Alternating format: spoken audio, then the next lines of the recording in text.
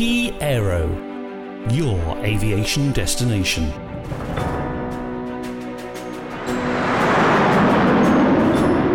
Military Aviation. Hello and welcome to episode 7 of the Air Warrior podcast, bringing you all the news and key talking points from military aviation, from deployments and exercises to attrition and procurement. I'm your host, Richard Thomas, and this week we're speaking with Saab about its Gripen multi-role fighter, detailing ongoing development efforts, current programs, as well as new markets the platform is or could be offered into. All of that coming up a little later on in the show. The news this week. It can be revealed that the UK's planned fleet of 14 H-47 extended-range Chinook helicopters will be delivered over a tight 3-year timeframe following the recent award by US Special Operations Command to US defense prime Boeing for the manufacture and delivery of the aircraft. A June 22 contract modification by the US Department of Defense valued the UK program at $580 million. A release from Boeing the same day stated that the UK RAF will become the first international operator of a Block II Chinook, with delivery scheduled to start in 2026. A UK Ministry of Defence spokesperson later confirmed to Air International that the deliveries were expected to conclude in 2028. The H-47ER Chinooks will likely be similar to the MH-47G Block II helicopters operated by US Special Forces. Meanwhile, the US State Department has approved a possible foreign military sale of F-16CD Block 70-72 aircraft, as well as a range of anti-air and anti-surface missiles to the Philippines for a combined value of $2.49 billion. In a series of statements announcing the approval on June the 24th, the US Defense Security Cooperation Agency said that the possible sale included 10 F-16C Block 70-72 aircraft, 2 F-16D Block 70-72 aircraft, 12 AGM-84L1 Harpoon Block II air-to-surface missiles, and 24 AIM-9X Sidewinder Block II air-to-air missiles. The possible FMS is linked to the Philippines' multi-role fighter program, with Manila also thought to be considering Saab's Gripen CD fighter. And in attrition news, an Ethiopian Air Force-operated Lockheed C-130E Hercules tactical transport has been destroyed after apparently being shot down by the Tigray People's Liberation Front, a paramilitary rebel group in Ethiopia, on June the 23rd.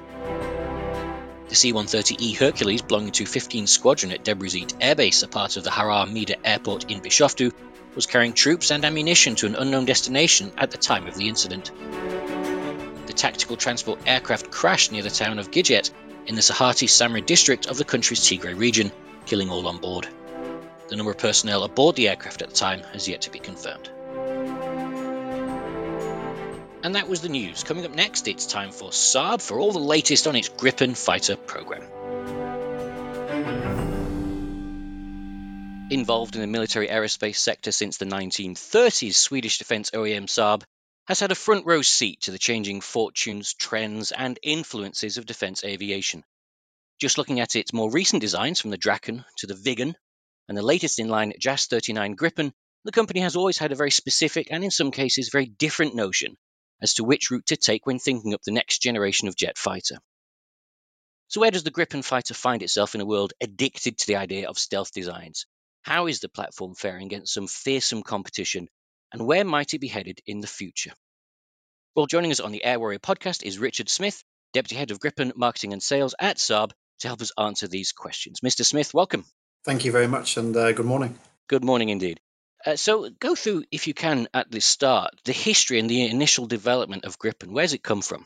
So I guess what I could start with is one of the things that really attracted me to this company is basically how you talked about addiction, and they have an addiction here with innovation.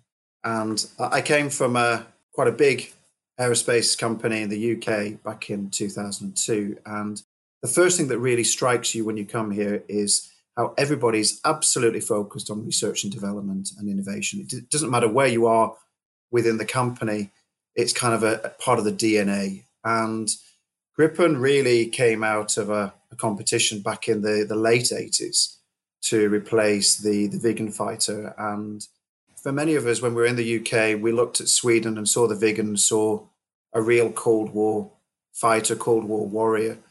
And it was kind of a je ne sais pas. You saw it, you didn't quite know everything about it, but you knew that this was a really cool jet. And I think it's somewhat the same with Gripen. I think we have this fantastic fighter. It's been on a real journey over the last decades, and now we've got to somewhere where we really want to be with the Gripen E. And I guess we can talk a little bit more about that now as well. Absolutely. I mean, the decision by Saab with the Gripen not to go down the stealth route in terms of design was a very deliberate one, as many Western OEMs and aerospace companies were looking at stealth. Saab decided no, they will design it as they've designed it with the Gripen. So, what was the inspiration for that, or the reasoning? I think it's a really good question, and it's one that we get asked quite a lot, I can say. And I think we took a very conscious decision, as you said, not to go down the stealth route. And there are a few reasons for it. I guess first and foremost is Sweden, even though we were something like the third biggest air force in the world back in the Cold War period, we are no longer that. And I think stealth works quite okay if you have the numbers in the Air Force as well. So if you have the size of the US, you've got the opportunity to have several hundred fighters, then you can have stealth fighters where you can provide top cover. So, I mean, if you look at now where we are with F-35 and the top cover from F-22s, maybe F-15 or F-16, then it works okay with the numbers. But we don't have those numbers. And if you look at let's say the vast majority of operators around the world, they don't have those numbers like the US do. They're often talking about anything from, say, 60 up to 100, 120 aircraft. I guess that's the first one. The other one then is, from our perspective, I guess the second point is, stealth, as we know, is quite difficult to maintain and keep us stealthy. We've seen that from going back into the 50s, 60s, or I guess 60s and 70s with the early stealth fighters. And one of the examples or anecdotes that I've heard quite a lot is, you're in a dark room, you put a little bit of a luminescent paint on the nose of something, then you open up this great big torch and this luminescent paint just glows in the room. And that's exactly like a stealth fighter. You lose a little bit of the paint work on the stealth coating and it shows up on a radar. I guess the third point for us is that once you set the airframe, it's quite difficult to change it. So I guess if you're designing something from scratch to be a stealth fighter, that's one thing. But once you've designed it, you're stuck with it. So as soon as you have sensors, be it radars or active or passive sensors, sooner or later that technology will evolve where they can see that certain shape. And ultimately, any fighter has to emit some sort of emission, whether you put the radar on and go active or whether you've got the hot end at the back. So we took a decision to say, okay, we have this great airframe when we've transisted from earlier versions of the Gripen to where we are today. And we decided that we put our research money, our development into basically electronic warfare.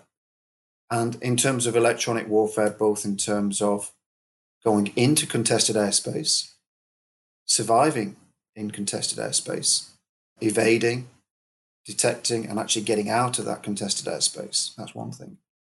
So defensive, but also offensive. So with the new Gripen that we have today, we also have what we call electronic attack, both built in. So on the front end, of course, with the AESA antenna, but also we carry an electronic attack jamming pod and decoys as well that we take into that contested airspace in order to act offensively. And then the next question I normally get asked is, well, why that? And, well, technology moves at such a lightning pace today. Mm-hmm. What we've seen is that putting the money into those types of sensors really allows us to maintain that technological edge. And it's you can't say it's every day or every week that technology is moving, but it's almost that pace at the moment. Yeah, you make a very good argument for sort of non-stealth designs and going about entering these contested airspaces and operating in these contested airspace in a different way, because as you say, you have to keep relevant to change. And as you said, change, technological change is advancing to a point whereby traditional approaches to upgrades and evolution of platforms don't really apply anymore. You've got to be a lot faster and more agile to do it. So obviously the Swedish Air Force operates the main CD variant Gripen. How's that platform evolved from, let's say, the A? Because as you say, evolution happens in aircraft. Where's it gone from the A to the CD variant now? So, as you say, yeah, Sweden is operating the CD variant today, and we're operating what we call MS-20. And MS stands for Material System in Swedish, which basically means the current software hardware version. And that version shows how far we've come from MS, kind of the early MS that we had on the Gripen A's.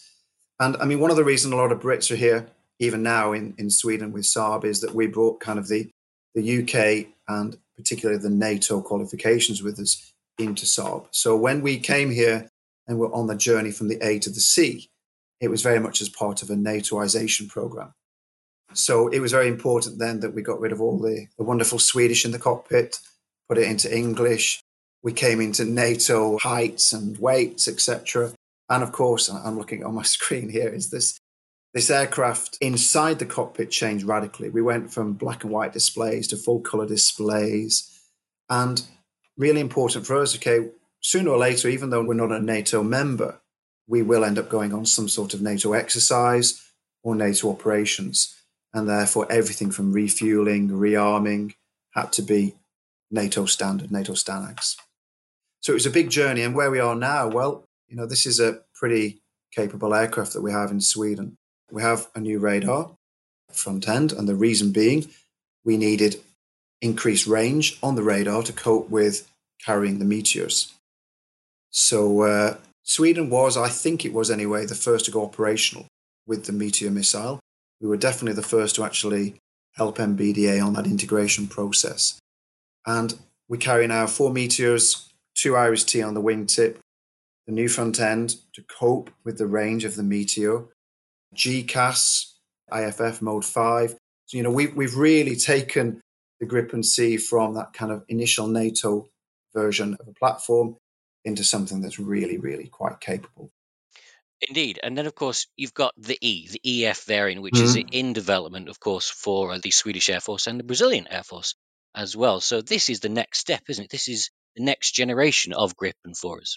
It is. And I think from a marketing perspective, the problem I've got is that it looks just like the earlier versions for the naked eye, particularly when it's painted in the kind of Swedish two-tone grey. It just looks very similar, but it's a completely different beast.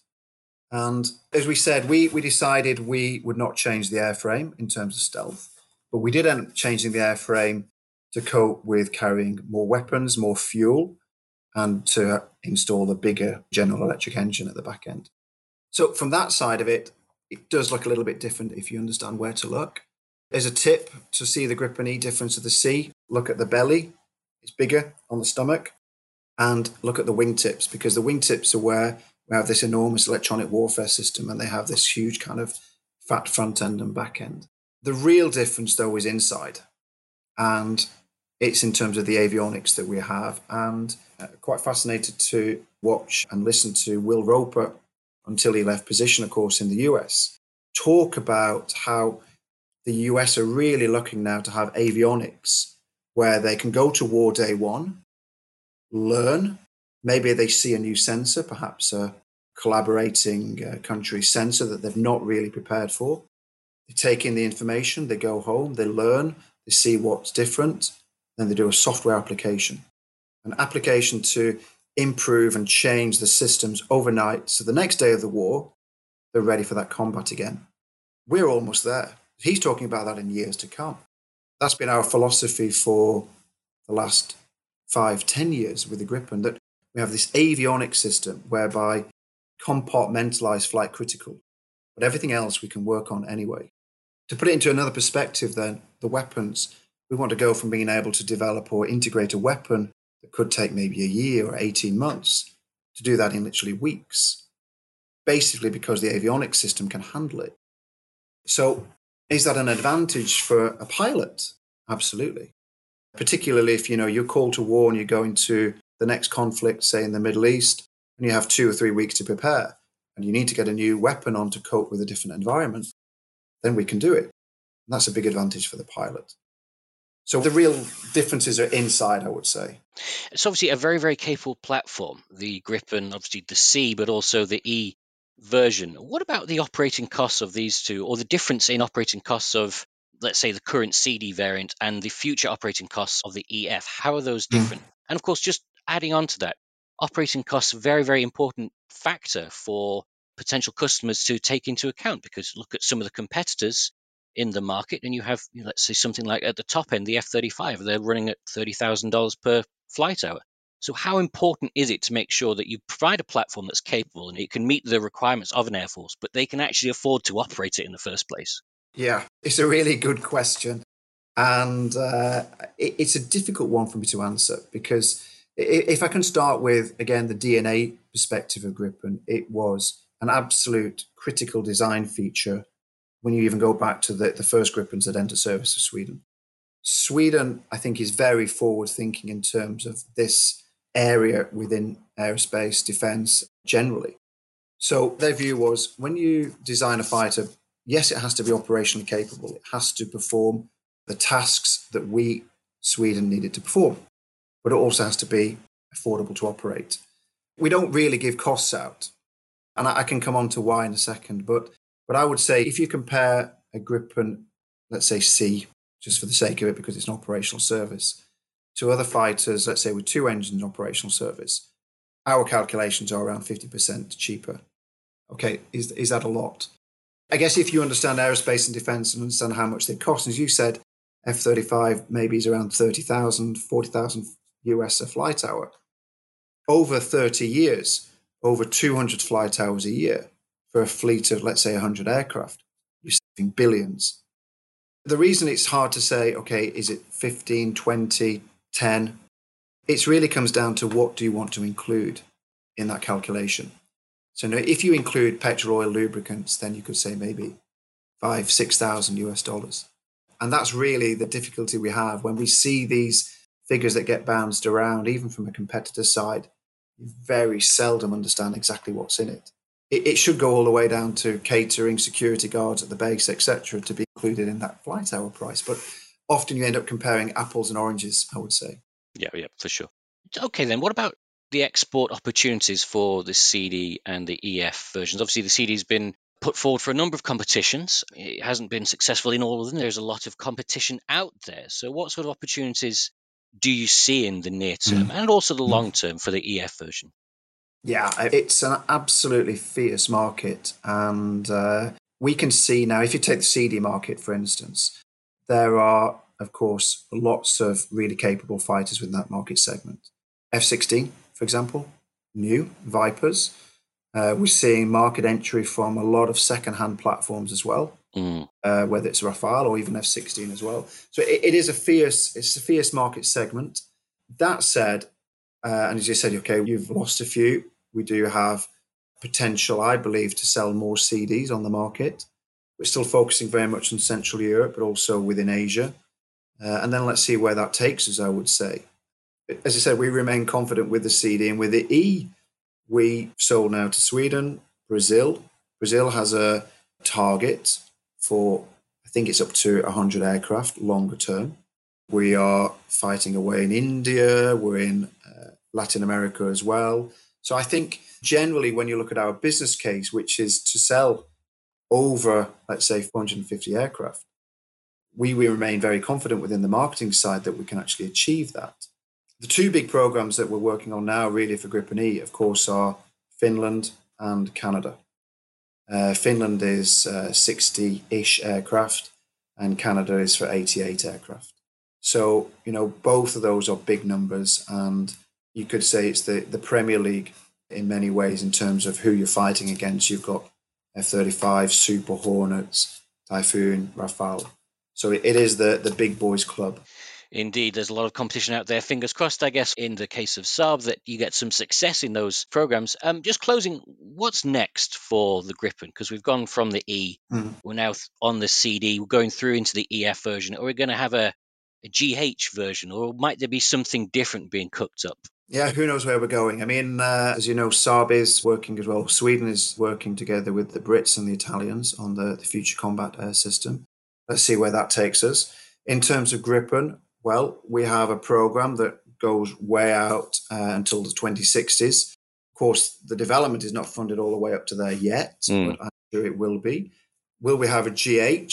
Who knows? The main focus at the moment for the Gripen E program is both on deliveries and then continued tactical development of the system. And really, we continue to focus on the sensors and electronic warfare in particular, and the radar, just to really keep those up to date as we go into the mid-20s. Okay, and that's where we'll have to leave it. Richard Smith, Deputy Head of Gripen Marketing and Sales at Saab, thank you very much for coming onto the show. Thank you very much. Thank you. For our listeners, if you'd like to learn more about the topics discussed in the podcast or other air domain news, visit the Key Aero and Air International websites. But for now, until next week, thanks for tuning in.